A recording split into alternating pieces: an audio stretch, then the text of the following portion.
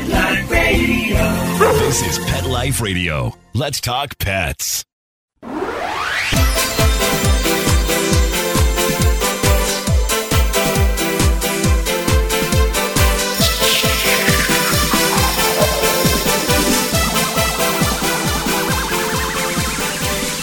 Hello, you're listening to Animal Party on Pet Life Radio. And I have a heat wave here in Vancouver, British Columbia, Canada. We are up around 50 degrees Celsius, which is like way over 100 and super hot, hottest it's ever been here, which makes me want to dive into the ocean. So today we have Christine Ward-Page, and we're going to talk about E-Oceans. Welcome to the show. Excellent. Thanks you for having me. So what is E-Oceans? What is this? E-Oceans is a platform that I've designed and built over many years. So I'm a marine scientist, and every time I went out into the field, I was answering one question at a time, and I would reach out and talk to people that were locals that were diving or fishing in the ocean, you know, in the morning, whether that they did that for their livelihoods or they did it. And my dog is now barking and growling in the background. Hold on. Oh, that's totally loud. The dog is welcome on Animal Party. Welcome to the show, Welcome doggy. to the show. Yeah, no problem. He's a foster dog, so he's like extra points. No, extra points for that. Okay. So you would talk to fishermen and they'd report things to you? So as a scientist, I would be going out into the field, and I would talk to fishers and divers, whether they were, you know, people that were going out for their livelihoods, or sometimes they were dentists and lawyers and doctors that, you know, went out surfing or fishing before their workday started. And they often had more insights about the ocean than I had as a visiting scientist. So as a scientist, we were trying to answer one question at a time for this one specific purpose. And so E-Oceans is a platform where people can track their activities and log their observations and instantly share it with scientists, whether it's about fishing or plastic pollution or other types of pollution in real time. So somebody's walking on the beach or out in the ocean and they spot red tide or they spot pollution or they see a whale that's not supposed to be there. Was that what you're talking about? That is what I'm talking about. They can report that, but it also really importantly is to report things that you don't see. So if you walk a beach and it's empty of plastics, for example, that's really valuable because then we can compare that through time and through space. So, in some places around the world where we've seen, beaches or coastlines or ocean ecosystems that are inundated with plastics or with pollution, or there's fish gills, comparing that to years before or years later when we've done some cleanups to see how it changes through time is also really valuable. So then we can measure our success. So I didn't understand what the fish gills, is that what you said? I said fish kills. So kills. If you see fish kills. So sometimes, you every day you walk down a beach and you see everything's healthy and fine. And then one day you walk down the beach and you see a bunch of fish that are dead. And you want to be able to piece those pieces together so you can look at changes through time, whether, with climate change, whether it's heat waves or a pollution spill or a noise pollution, for example, that can happen and cause different issues and different impacts on our ocean ecosystem. So the point there is that, collecting information on zeros is just as important on collecting information on things that you do see. So that's why we really designed it as an activity tracker first. So you track your activity, whether you're sailing or surfing or walking the beach, and you get that effort of zeros. And then you report things that you see on the way so that we can get presences and stitch all those pieces that are really complex of the ocean. The ocean is complex, but it's also dynamic. As a marine scientist isn't there every day. So having all those eyes on the water every day, all day is really an important part of measuring the impact of the ocean and the change of the oceans. Recently, I noticed on TV, the news was reporting a massive increase and return of humpback whales to the Salish Sea. And I thought, isn't that incredible? Incredible. They finally stopped hunting them and killing them and then let them live. And now there's rules about speed and traffic and they seem to be thriving. So that's so wonderful. But I also know that the ocean temperatures are changing and things are going to have to be moving and these zones of protection are going to have to change. So your platform is going to help with that, I'm sure. Yeah, so I mean, previously, scientists go out and we sample a little part of the world's ocean and a little part, typically, of the species range. So if you're going out looking for humpback whales, or in my part of the world, it's North Atlantic right whales, and you go and look for them where they typically are known to be seen. But like you said, with climate change, and that can be changes in water temperature, but also in the prey that they're seeking can move. So that moves them out of where we previously made safe zones for them, made sure that vessels slowed down in certain areas, and pushing them out into shipping lanes. And then you end up seeing them being hit by ships. And so being able to get those zeros so that when they moved from one place to another, definitely we can put all those pieces together. And then they start to interact not only with ships, but fishing and have other conflicts. And so we want to be able to put those pieces together to be able to understand and sort of mitigate some of those issues before, they end up in the media and on a beach, for example. Well, we're going to talk more about this when we come back from break, because your website's amazing. I went through it and I looked at so many things. There's things we can do, 5 things we can do right away to make it better for the oceans. And we'll go through that, but also just the different categories. We've just started to touch on it, you and I. So we'll be back from break to talk more about what you can report on eOceans and how you can get this, how you can download it, pick it up, get it, use it, and help the oceans recover. Stay tuned to Animal Party on Pet Life Radio. How many of you have pets? My hand's raised. Now think about how lucky you are to have such a sweet little pet in your life, and that pet is lucky to have you too. But unfortunately, there are countless pets out there that don't have a home to call their own. However, Bob's from Skechers is trying to change that. So we developed Bob's for dogs and cats to help pets in need. With every purchase of adorable Bob's footwear or fun, stylish apparel, or even the cutest Bob's pet accessories, Skechers makes a donation to Petco Love to help save shelter pets. And with your help, we've already saved the lives of over 1 million pets and raised over $7 million. So while you're getting style and comfort with features like Skechers' famous memory foam cushioning, you're also helping to save an adorable pet in need and helping another lucky owner be connected with a future best friend and companion. Because happiness is having a loving pet by your side. Find Bob's at a Skechers store, Skechers.com, select Petco locations, or wherever stylish footwear is sold. Let's Talk Pets on PetLifeRadio.com.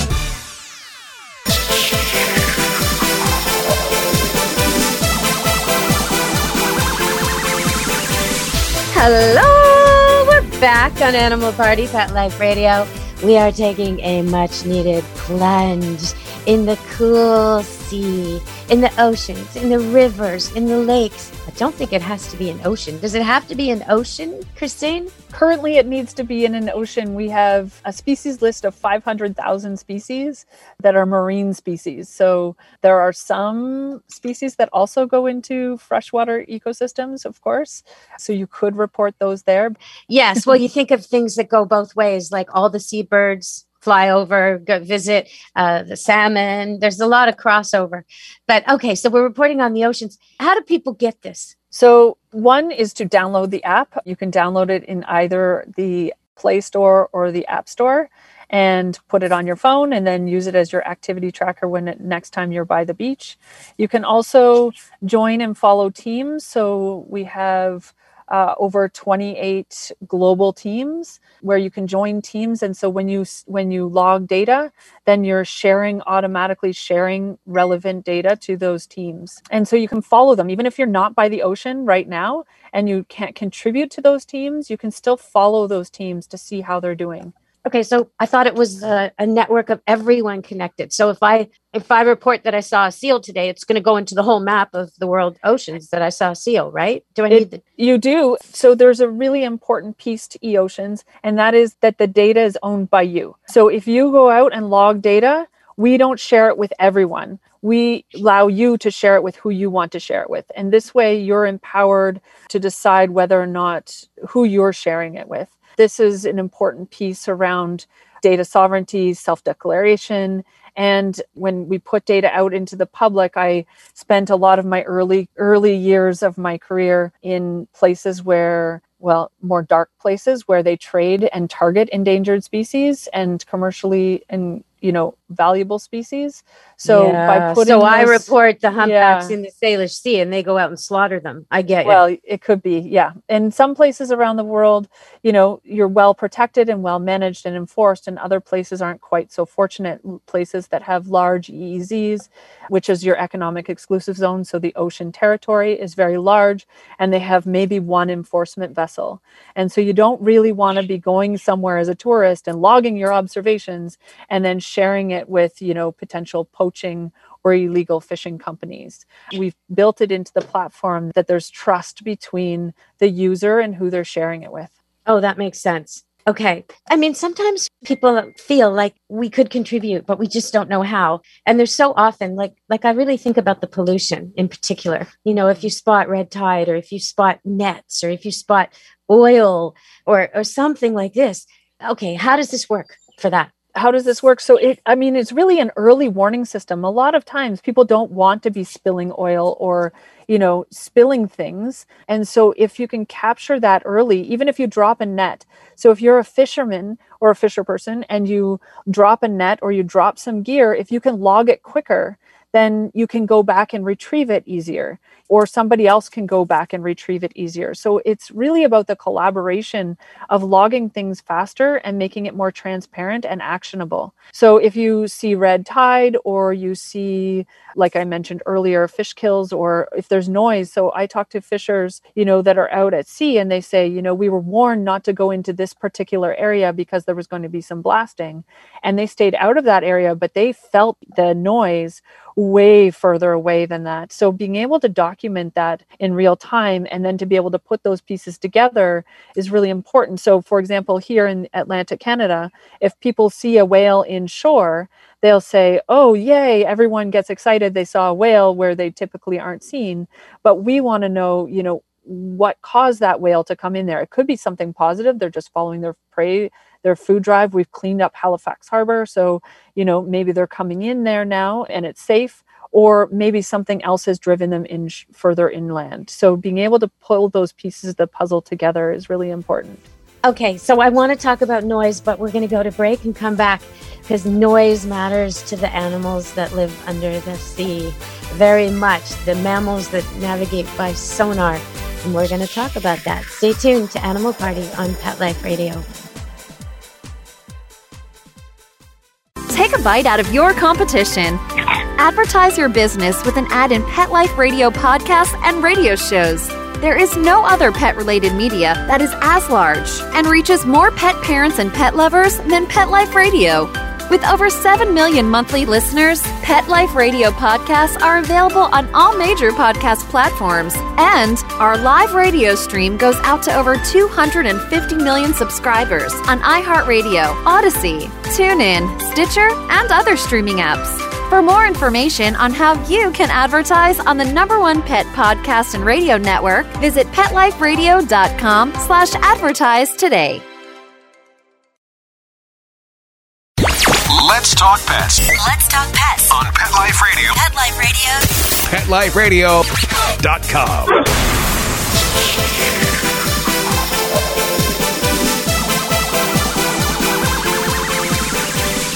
Hello, we're back on Animal Party on Pet Life Radio, and we're here with Christine Ward-Page, and we're talking about eOceans, which is an app you can download and help, just by logging what you see, species, problems, exciting things about what you see in the oceans, around the oceans and the beaches will help. So that's what we're talking about today. And I want to touch on noise. Why is noise so important, Christine?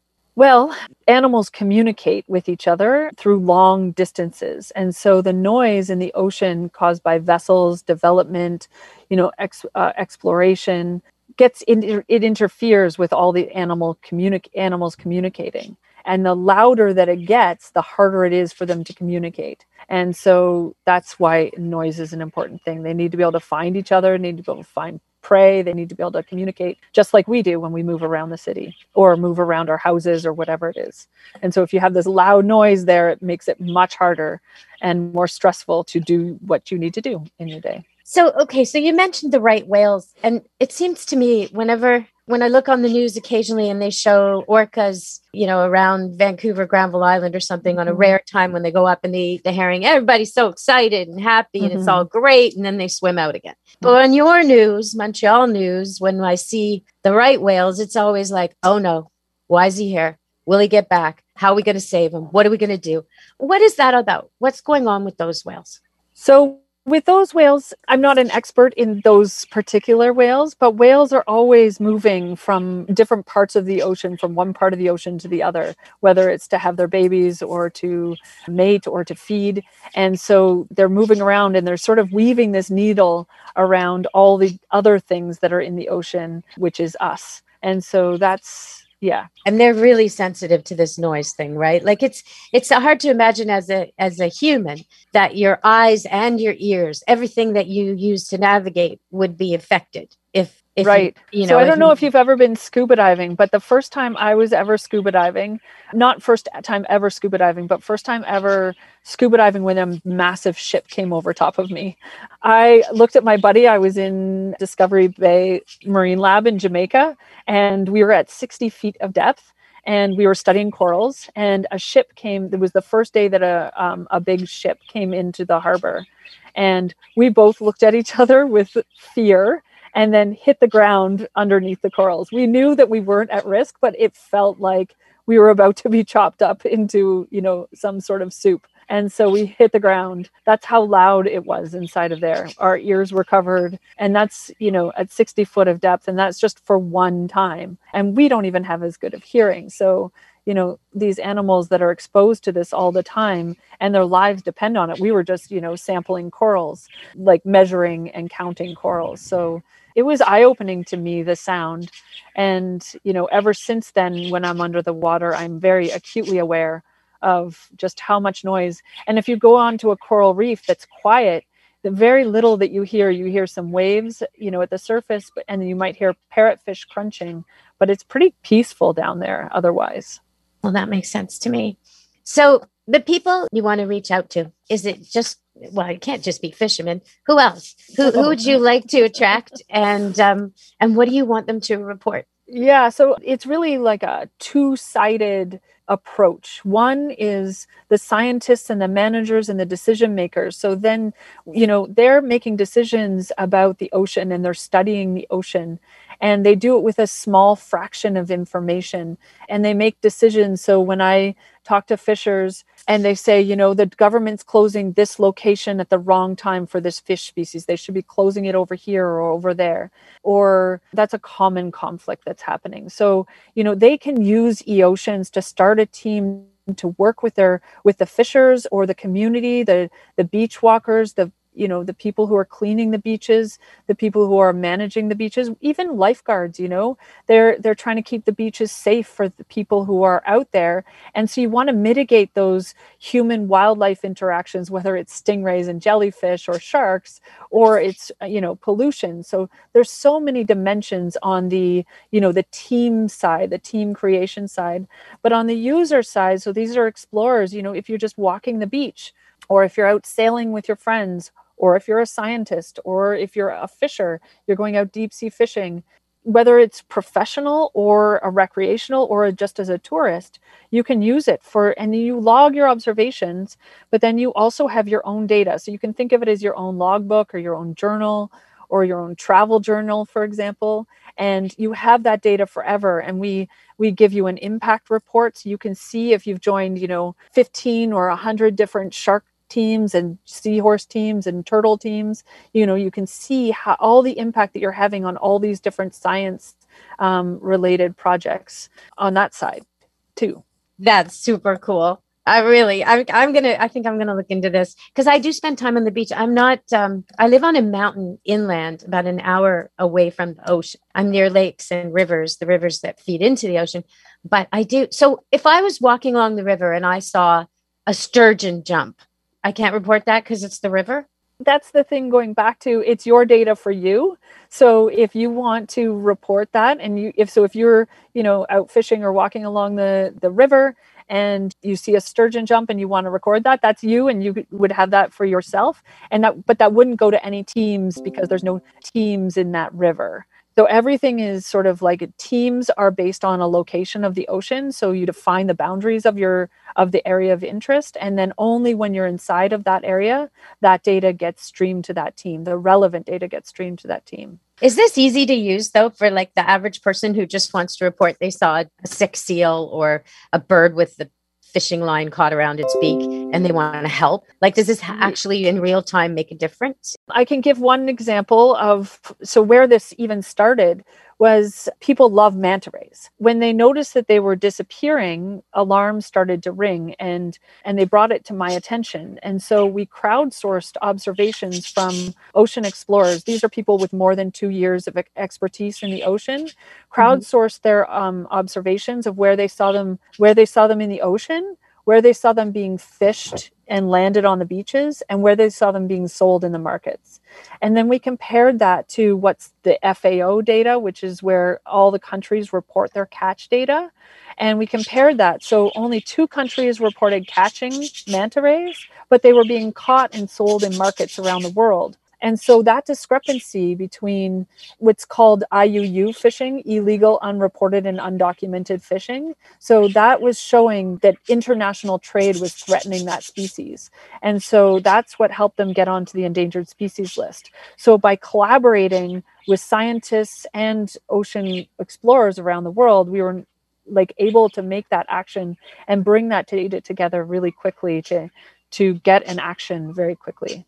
Okay, can you tell people how, because we have to finish the show, we're running out of time, Christine. Okay. Can you tell people how they can find out more, how they can get it?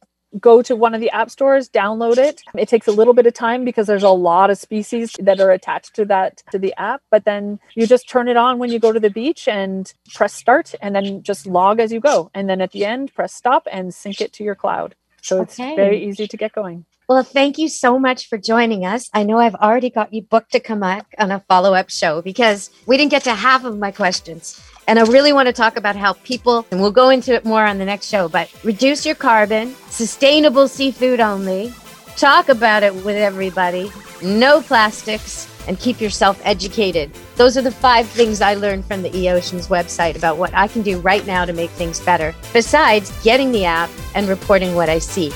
So, Christine, I hope you'll come back. We'll do more.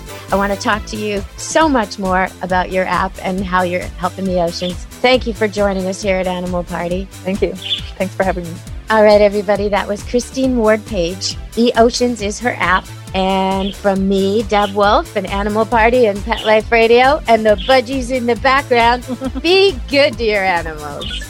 Let's Talk Pets, every week on demand, only on PetLifeRadio.com.